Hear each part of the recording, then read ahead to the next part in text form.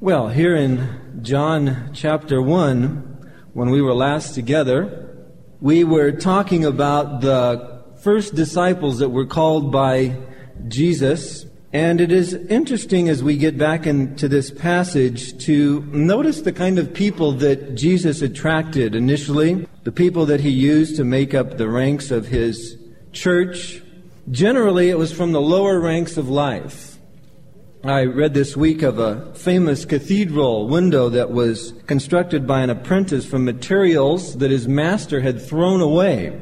The window turned out to be such an extraordinary, beautiful piece of art that his master got so jealous he got rid of the apprentice, because the apprentice had made such a great thing, greater than anything he could make, out of the scraps that he had discarded and disdained and held in contempt. That is so much like the picture we have here in John chapter 1. Here is Jesus Christ. He begins to call his disciples, and it is from the levels of society that were held in contempt by all of the great men of his day.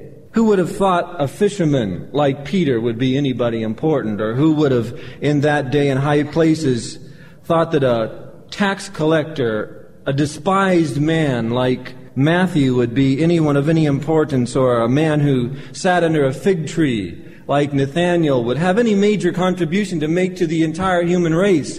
And yet when Jesus called together his initial team, he goes to the lower ranks of life. And he truly chose the foolish things of the world to confound the wise. In Mark 12:37 it says, the common people heard him gladly. In Luke 15:1, I love this, it says, the tax collectors and the sinners drew near to hear him. There was something about Jesus that made these people unintimidated, made them feel comfortable to draw near him, made them sense within their hearts that he had what they so desperately needed. And so he drew from the ranks of these kind of people. In studying for this message, I was reminded of David's army. Did you ever read about David's army in the Old Testament?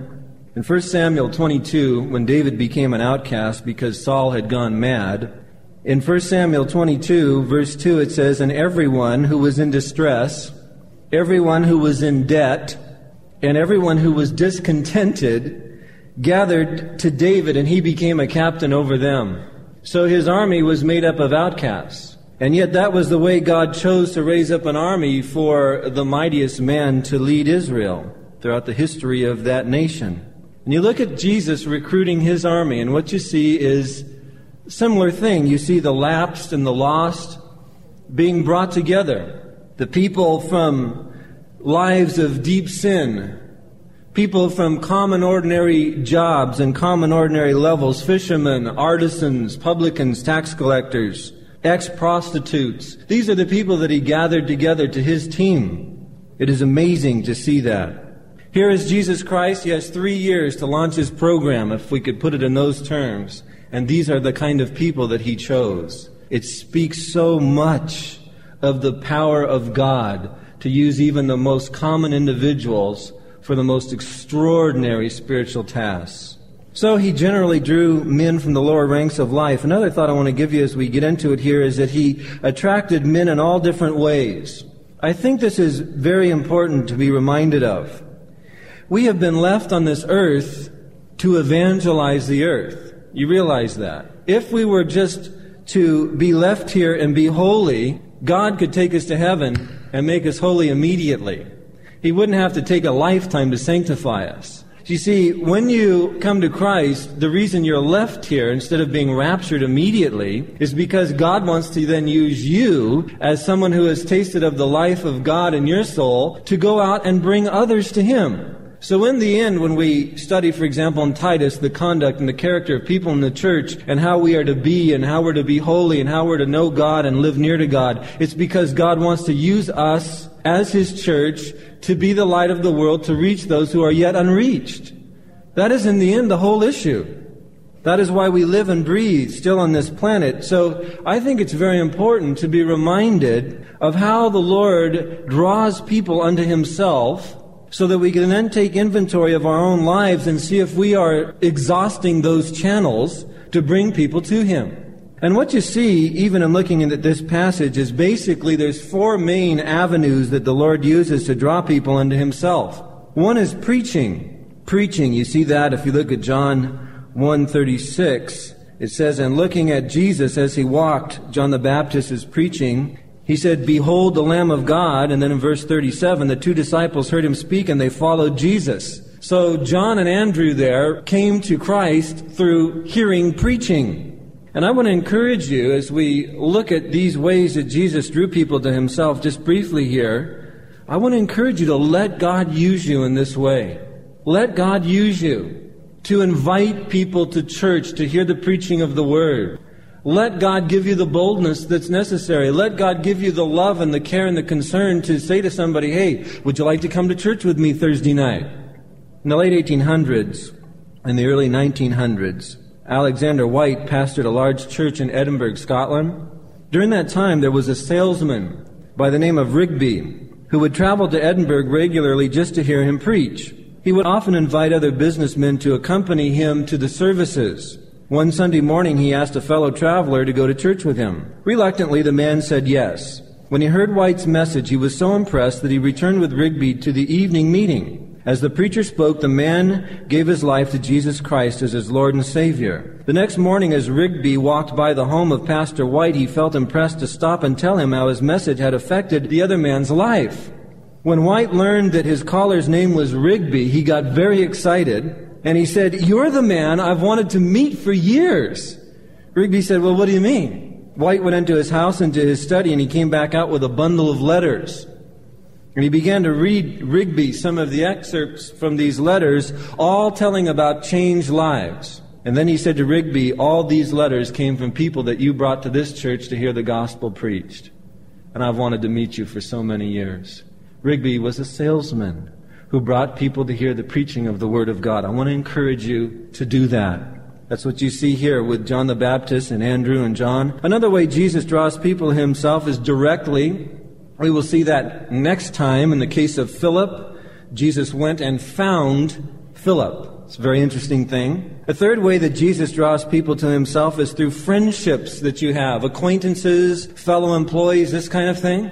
And I want to encourage you on this level to ask yourself if you have, as a Christian, called to be the light of the world, if you have exhausted your avenues of friendships to win people to Christ, if you have exhausted the opportunities with fellow co-workers to tell them about Christ, to witness to them, even if it's only to tell them that you came to know Christ. Sometimes we are so hung up on how we're to do it that we sense the Lord is opening a door and we immediately panic and we start reviewing our theology. Let's see, virgin birth and Holy Spirit and Joseph, and he had a dream, and we're going through this whole thing, justification by faith. It means just as if you never sinned. That's it, right? Well, by the time we go through this, to get ready to witness, the door has closed, the person's walked off, and we're standing there going, oh, I know I should have said something to him. And for 2 weeks, you're walking around, oh, God, forgive me. Oh, Lord. You've been there, right? Listen, if it's just to say, I've come to know Christ, it's amazing. And to do it in a natural way as the Lord opens the door. If you've come to know Christ, you can say that. You would be amazed how much God can do with just that. If they're open at all, they'll say, well, what does that mean? And then you can just simply begin to tell them. And you would be amazed how God can use you. Just to tell them that you've come to know Christ. We see that happening in this passage. People coming to know Christ and just going to tell others, I've come to know Him. You need to come and meet Him. As simple as that. Nothing profound. And then Jesus does the rest. One of the times that people are most open to hearing the gospel is during a crisis in their life. When suddenly things are not going the way they had hoped they would go in life. And that's a great time to share with a coworker or a friend or a neighbor or whatever the gospel. To sit down and talk to them, discover their pain level, and then bring Christ as the solution. If they're going through a divorce, sit down and tell them of the love of Jesus. If they're losing someone to a terminal illness, tell them of the one who said He would not leave you comfortless. In times of crisis, people are more open than normal. Sometimes even God has specifically designed that crisis to so plow the heart of that individual by the pain and the agony and the work of the Holy Spirit. That they are literally waiting for you, according to God's sovereign plan. Not someone else, but you, to come and say to them, do you know of His love? And it's amazing what God can do if we'll just be bold enough and loving enough to do that in the midst of a crisis. I read about a Scotsman by the name of John Haldane who joined the Navy at an early age, and he rose to the ranks and eventually was given command of a warship called the Melville Castle. In a fierce encounter with an enemy vessel, he ordered a number of fresh recruits to take the place of the many experienced sailors who lay dead or wounded on the deck. Anguished by the sight of the mangled bodies of his comrades and angered by the cowardly attitude of their replacements, Captain Haldane began to shout and swear violently, cursing his inept crew, and he said that he wished them all in hell. When the battle ended, one of the survivors, who was a Christian, came over to him and stepped up respectfully and said, Captain, if God had answered your request a little while ago, where would we all be now? And then he began to accompany that rebuke with a kind scriptural testimony that sent arrows of conviction into the heart of the surprised officer, and he was eventually converted. Feeling the call to the ministry, he left his Navy career and he became a preacher. For the next 54 years, he led many people to the Savior. One of those people was his brother, Robert Haldane. Robert Haldane's commentary on the book of Romans is one of my favorite commentaries on the book of Romans. I was so excited today to read how the man came to Christ that wrote that commentary, and how that he came by way of his brother, who came by way of a co-worker who was willing in the midst of a crisis to come and respectfully share Christ with him. It is amazing how God can use us if we'll just be willing and if we will care and if we will realize we are to be the light of the world. We've been left here to share Christ. People come to Christ through preaching. They come directly by the touch of God's love. They come through friendships with co-workers and people like that you know in your life. But they come when we share. And another way is through family. Through family. And that is how Peter comes to Christ here in this passage in front of us. Andrew comes to share with him. And as we get into this, I want you to ask yourself this question. Have I shared Christ with all of my family members? Do my family members, do they all know that I'm a Christian? One of the greatest tragedies that I hear of as a pastor is when people share how someone died in their family and they never told them about Christ. And especially if they confess that they were too afraid to share Christ with them, even in their dying hours. That to me is such a tragedy. Listen, number one, they're a captive audience. They're not going anywhere from that bed if they're dying. Number two, if they get mad at you, they're not going to be around that long to yell at you. Number three, if they come to know Christ, you will be the launching pad to launch them into eternal bliss and glory out of their agony.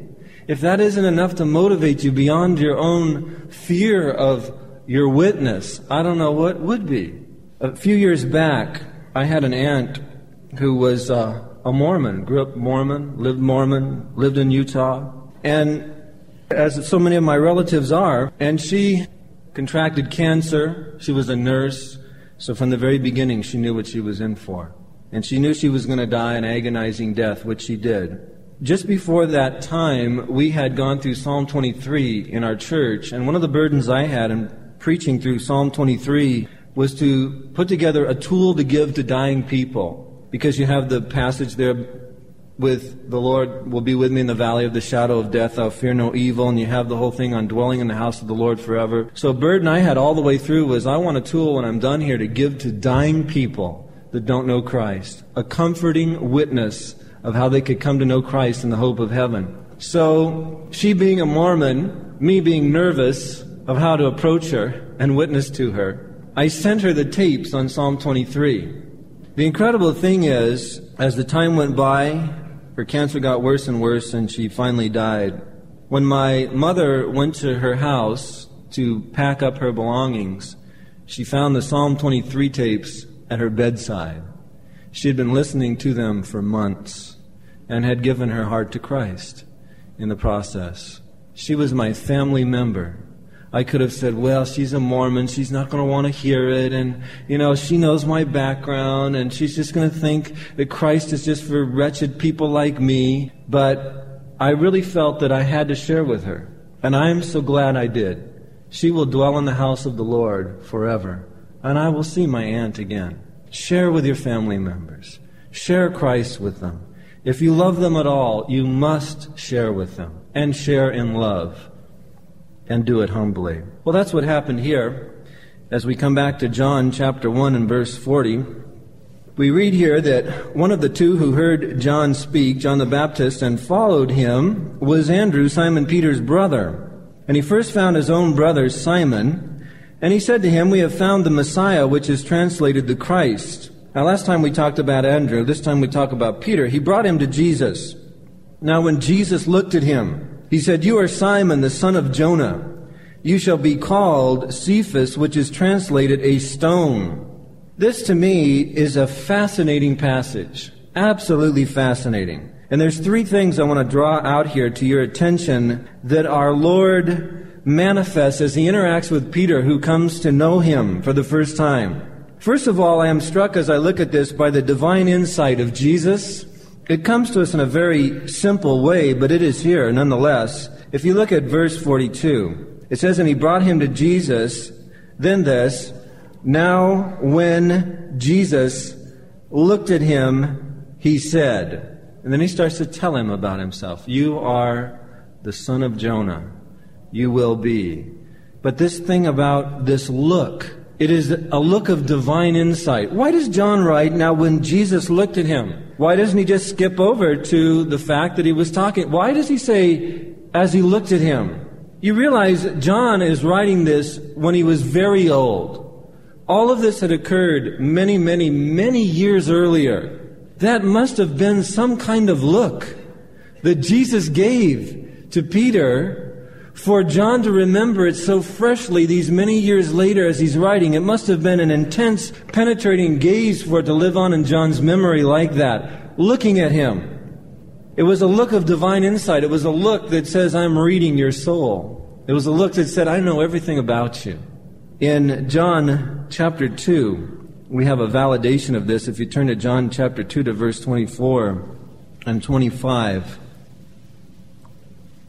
it says, "But Jesus did not commit himself to them because he knew all men, and he had no need that anyone should testify of man." Here's why. "For he knew what was in man." He knew everything about everybody. He was God. So here Andrew brings Peter to Jesus, and Jesus just stands there and looks at him. Can you imagine? Just looks at him. Just imagine those eyes of the Son of God, looking right into you and through you. What he did to Peter is so impressive. "You are Simon, the son of Jonah," as if to say, and all that encompasses, I know about you. But I want you to know, you shall be something else. It's a great thing. He read Simon with a divine look. He knows what is in men. When John came following him with Andrew and Jesus is walking along, he sensed they were following and he turned and he looked. Remember? We studied that a while back. And he was sensing in John's heart the yearning for love that John had. And he met that yearning. It is John who became so close to him that he was able to hear the heart beat inside of the breast of the God-man at the Last Supper. He saw Peter as he stared and looked at him, and he saw this burly fisherman, probably giant calluses on his hand, the suntan weathered skin from so much sun, the big burly form, the impetuous self-assertion that Peter had so outwardly manifest to everybody that got near him. But as Jesus looked at Peter, what he saw inside was a somewhat timid and weak man. A man who was a weird blend of strengths and weaknesses. A man who was so strong outwardly that he was the natural-born leader and always was the head of the crowd, and people sort of polarized around him, but a man who at the same time was so weak that he would deny Christ to a girl at a fireside. A weird blend of weaknesses and strength. He saw that inside of him. He knew where to find Philip. He went and he found Philip, we'll see next time, and he knew what qualities were worth finding inside of Philip that God had put there. And he knew the magnetic phrase, just the right phrase to give to Philip to bind him to an everlasting relationship with him, which was simply, follow me. See, he knows you. He knows every man. He saw the guileless simplicity in Nathanael. And as Nathanael comes toward him, he validates Nathanael's single-mindedness, his undivided heart, and he responds to that. He knew the thoughts that were passing through Nathanael's heart about God underneath the fig tree just before he met up with him. You see, he knows what is in man. He can look at every man with a divine look. And so he read Peter with a divine look. Jesus looked at him in such a way that years later, decades later, John remembers it so vividly. And I want to say this now. He reads you with a divine look. He read Peter with a divine look, and he reads you with a divine look. Jesus is looking at you right now as you sit in this message. Think of that. He's looking right at you. Now, for some of you, that might be a thought that makes you a little paranoid. Jesus is looking right at you. Men have been driven mad when they've been locked up in prison and had some guard staring at them. I read about Lafayette. Remember Lafayette in your history, who was an French statesman and military man who was on the side of the colonists in the American Revolution? Do you remember that? Lafayette, the Frenchman, the guy that you bump into in history and say, why is this Frenchman helping out these colonists? Well, Lafayette wrote that he was once shut up in a little room in a gloomy prison for a long time. And he wrote that in the door of his little cell there was a very small hole cut. And he said that at that hole a soldier was placed day and night. So they kept putting fresh soldiers, placed day and night to watch him. And he said all he could see through the hole was the soldier's eye, and there was always an eye there around the clock. He said it nearly drove him mad. It was dreadful. It was always there, day and night. There was no escaping that eye, no hiding. Well, there is no hiding from the view of Jesus Christ. The Bible says that the eyes of the Lord are in every place. Proverbs 15:3. The eyes of the Lord are in every place, keeping watch on the evil and the good. Jesus is looking at you right now. For some people, that makes them paranoid. But I assert to you that a Christian should be encouraged by that thought. That Jesus is looking at you right now. He reads you. He reads you like men read a book. In Psalm 139, verse 2, the psalmist says, you know my sitting down and my rising up, and you understand my thought afar off. It should be an encouraging thing to you to know that Jesus reads you with a divine look. I mean, just imagine, I don't know how you imagine Jesus, but imagine him right now. Just take a minute. Imagine him right now leaning over and looking at you right now. And as he's looking at you, he's looking right down into your heart. He sees everything about you. He sees the thoughts that are there. He sees the attitude that is there. He sees every single detail about you. I don't know how that strikes you, but if you're a Christian, it should cause you to rejoice, to realize that Jesus is searching you moment by moment, that he knows everything about you, and yet to understand who he is. You see, if you will understand that the one who searches you with a divine look is the one who died for you, then you will be comforted by that divine look. Then you will realize that that kind of understanding that he searches your heart is something to carry with you, something to comfort you in your trials, not something to make you paranoid, but something to comfort you in your worst times of struggle with sin. To realize that he knew you when he died for you. He knew all about you.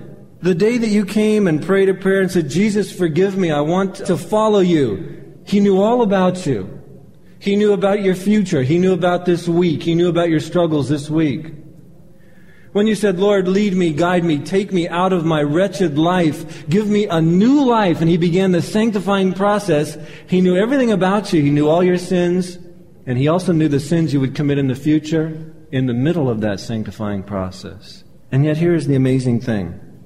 Looking at you with a divine look, looking at you, shall we say, with a look of omniscience, he also looks at you with a look of love that is infinite. So here is all of this, think of it, this omniscience that sweeps through your heart, like the world's most powerful X-ray, and just overturns every rock, sees all the creepy crawly things running in every direction as the light hits. He searches you with this omniscience that finds every detail. And yet, along with the omniscience comes this intense divine love that is committed to you. And that brings with it the omnipotence of God to your soul. Not to condemn you, but to free you, to change you, to comfort you, to fill you, to help you. This is what the divine look of Jesus brings to you. So we read, he looked at Peter. What a look. And he looks at you. I do pray that you would be encouraged by that. I remember as a child that I would be playing off at a distance, but within eyesight of my father. And I remember my father worked out, and he was very big and strong, curling 80 pounds in each arm, I remember. And then he would put his arm in the doorway and say, "Oh, a few pull-ups on that, kid." And I'd hang on his arm. It was huge. I remember playing at a distance from my father, but within eyesight, and thinking, he always rolled his sleeves up so you could tell he worked out, the way guys do. I keep mine down. I remember feeling so secure under the watchful eye of my father that as long as I know that he's watching me, I don't fear that any harm will come to me. Listen, brethren, don't be paranoid of God. Don't be thinking the Lord is up there wanting to take his divine knowledge and his omniscient gaze and ruin your life with it. But rather, realize he looks into your life. He discovers the weakness to bring his love and to bring his power to it. And know that he is with you. And let it change your life. He looked at Peter with his divine insight. That's the first thing. Then we come back again. Let's take another pass at verse 42. John chapter 1. And we see his divine mastery or his lordship. Just want to touch on this. He brought him to Jesus. Now when Jesus looked at him, he said, "You are Simon the son of Jonah. You shall be called Cephas," which is translated a stone. He reveals his divine mastery in changing his name. In other words, when was the last time you met someone who said, "Nice to meet you, but as of right now, your name will be changed"? I mean, that doesn't happen, does it? He's effectively saying, "You're coming to me, I'm taking charge. I'm going to take your life. I want it all. I want your whole life. I want all your service, not just part of it. And to show you that I am becoming your Lord at this moment, I'm going to change your name." So in the name change was an exhibition of his mastery over Peter's life at that point. You look in the Old Testament, you see Jehovah change the name of Abram to Abraham. You see him change the name of Jacob to Israel. This is something that God has done in manifesting his lordship. It is a marvelous thing to contemplate that we belong all together to Jesus because he gave himself altogether for us. This kind of lordship is a wonderful thing. This is not a grievous thing.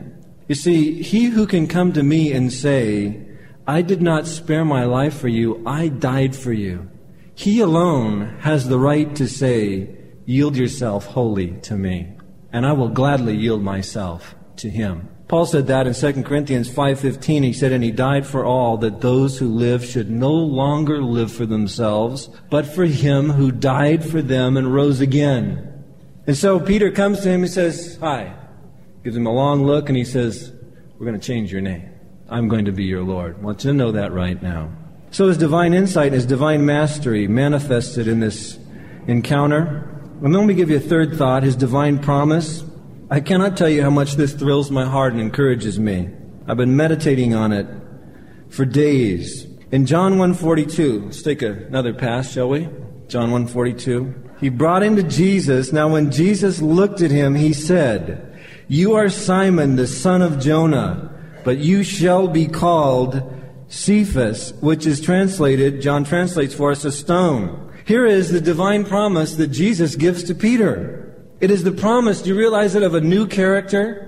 It is the promise then of a new function in life. A new character. You are Simon the son of Jonah, and here is a great promise. You are, but you shall be. You are, but you shall be. He promised him this great thing. You're going to become a rock. You are going to be a solid rock individual in my plan, in my kingdom, in my army. And yet if you look at it, he promised a change that was so far from Peter's current state. We know Peter because we continue to get to know him in the Gospels. We know him. He was rash. He was impulsive. He was presumptuous.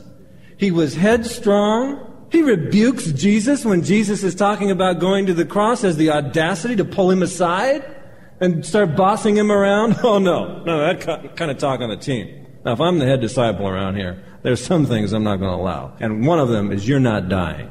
I mean, the presumption of it all. The Bible says he took him. Come on, you, over here. The presumption of it all. This man, he was self-confident. He was vain in many ways. He is so far from this thing of, you are Simon, the son of Jonah, but you shall be a rock. He's so far from there. The other thing I see here is that the promised change was going to take some time. It's a great promise. It's a sure promise. It has all the commitment of the Son of God behind it, but it was going to take some time. See, Peter was going to have that self-confidence knocked out of him. He was going to have to learn humility and dependence on God and the Holy Spirit through his failures. He was going to have to let go of his presumption and come to a life of patient surrender to a sovereign God. He was going to have to allow the years to sober him and temper him through all of the hardships that would come his way and all of the responsibility that God would give him. Oh yes, it was going to take years to become this rock that Christ promised he would become. And all of this lay concealed in his future at that moment as Jesus looks at him and then talks to him. He stood on the threshold of a great life. He stood on the threshold of so much change. But as Jesus said, I'm going to change your name, Jesus was preaching to Peter a mini sermon. And he was preaching this truth, that anyone who will come to me, anyone, I will take them and I will change them. And I will make them something new. That was the message he was giving Peter when he said, I'm changing your name. It is a great truth. And it was going to take some time. But let me give you this thought. The promised change was going to make Peter who he was supposed to be in life. I love that thought. It was going to make Peter who he was supposed to be in life. You are Simon the son of Jonah. You will be called Cephas, which is translated a stone. Now we follow it through and you'll notice he does not make Peter into John.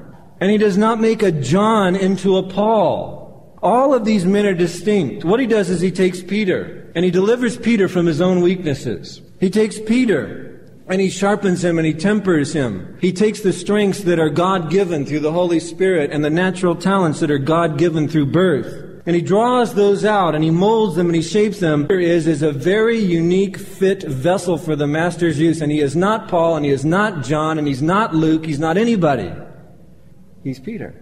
So that the promised change was going to make him who he was supposed to be, not somebody else. Do you realize God is not in the cloning business? Science in these days is fascinated with cloning, making multiple identical copies through fancy DNA work and all of that. But if you look into creation, there are no two snowflakes that are alike. Out of all the snowflakes that have ever fallen, no two are alike. There are no two fingerprints alike. Nowadays, they're contemplating using the iris of your eye to put on a little card as a security measure so that you just throw your card, scan your card through the scanner to get in the door and it scans a picture of your eye because your iris is so unique. No two iris alike in an eye, and there are no two Christians alike.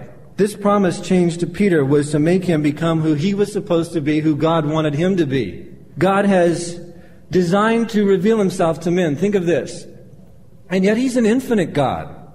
He's not the kind of individual you can get to know everything about him that you'd want to know in 5 seconds and then be bored after that. You know, people you talk to like that. You talk to him for a couple of minutes and you're yawning already. God isn't like that. He's infinite. He's infinitely thrilling, infinitely wise, infinitely powerful, and he wants to reveal those attributes to man. But he cannot do it all through one individual. So what he has done is he has made us all unique. What a plan! Made us all unique. And then we come to him and he gives us a divine look, searches our character, reads us, explains us to ourselves so we can understand ourselves, and in understanding ourselves, understand our need for him and come to depend on him. And then He draws us out and works in us to make us totally unique as fit vessels for His use. And obviously, you look at Peter and he was totally unique. Not someone else, but Peter, a changed man, led to a higher and nobler level of life, to breathe the rarefied air of the heavenlies, you could say. And that is what God wants to do with you, because you see, this promise of change is available for any person who will come to Jesus Christ. There is no person's character who is so deeply rooted and set in sin that it can't be changed. There is no person whose natural disposition is so faulty that Jesus can't come in alongside of it with His power and cultivate new virtues to counteract and counterbalance that. There's nobody. You see, our Lord Jesus specializes in a great thing. It's called bringing strength out of weakness. Paul the Apostle knew it. The writer of the Hebrews knew it. The Old Testament saints knew it. The writer to the Hebrews says in Hebrews 11:34, they quenched the violence of fire, they escaped the edge of the sword, and out of weakness they were made strong. Paul the Apostle found it out when he was having this problem in the flesh, the messenger of Satan to buffet him. He prayed 3 times for it to depart. The Lord said, no, it stays. And then he went on to discover this, that God was trying to teach him something.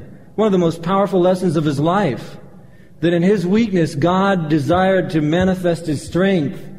And in that way, God gets all the glory. Now, there are no hopeless cases under the care of Jesus. And you see, when someone comes to Jesus and they check in for His care, He has the power. He has the love, and He has the commitment. In John 6:37, He said, all that the Father gives me will come to me, and the one who comes to me I will by no means cast out. Anybody, everybody who will come. The worst, the most sinful, the blackest. Those who have lingered long and indulged heavily in the worst of sins, they can come. Turn in your Bible, would you, to Isaiah 55. Isaiah 55. We'll wrap up. Wonderful invitation from God. Isaiah 55, verse 1 down through 3.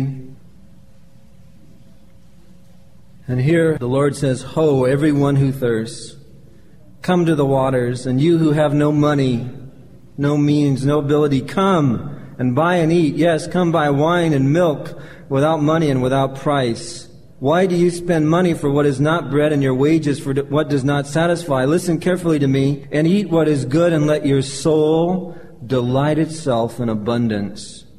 Incline your ear and come to me. Hear, and your soul shall live.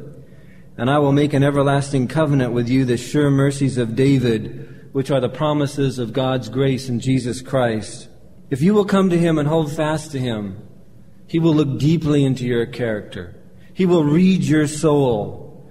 And then if you will cleave to Him, you will notice spiritually a glad smile spread across His face. A smile of commitment and welcome and assurance and confidence that He can take your life and He can give you new character and new dignity where sin has stripped it from your life. He can give you an entirely new existence.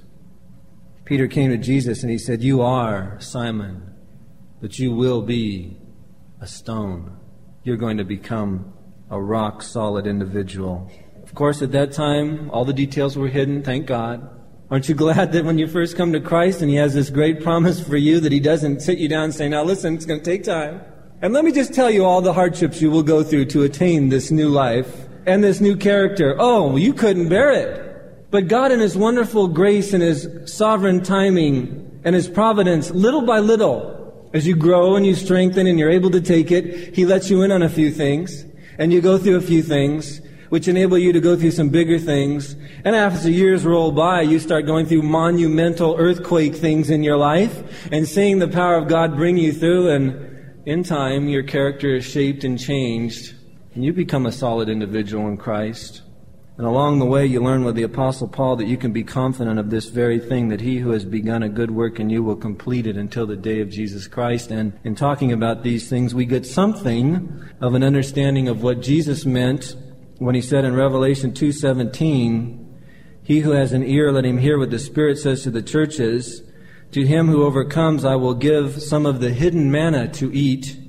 And then this, and I will give him a white stone, and on the stone a new name written, which no one knows except the one who receives it. I don't know all that that means, but I think somewhat of it is this, what we've been talking about, and the fact that when he brings this promise of a new character to you, only you know the depths of that change. Oh, others can see some of it.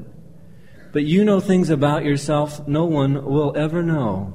And when you see those deep inward changes taking place by the hand of God Himself, you have somewhat of an understanding of that new name that no one else can receive. I will give you a new name, He says. It's a new life, is what it is. And it's something unique to you. I love the fact that as we see Peter grow and change, that by the time we get to the book of Acts out of the Gospels, the man is different. And he is the rock. He is the pillar of the New Testament early church. He is the dominant influence in the first half of the book of Acts. He is it. And it's because of the changes Jesus made in him over the years. Well, He will change you if you will come to Him. I love what William Barclay said here. He said, the great thing about this story is that it tells us how Jesus looks at men. He does not only see what a man is, He sees what a man can become. He does not only look at the actualities in a man, but He looks at the possibilities in a man. The possibilities that are made real because of His omnipotent power, extended to you because of His divine love for you. Give your life to Him. Let Him look deeply into you. Let Him bring His love to you and His fullness. Only you can make that commitment. Give your life to Jesus. Let's pray. Father, thank You for this time in Your Word. Thank You for the divine look.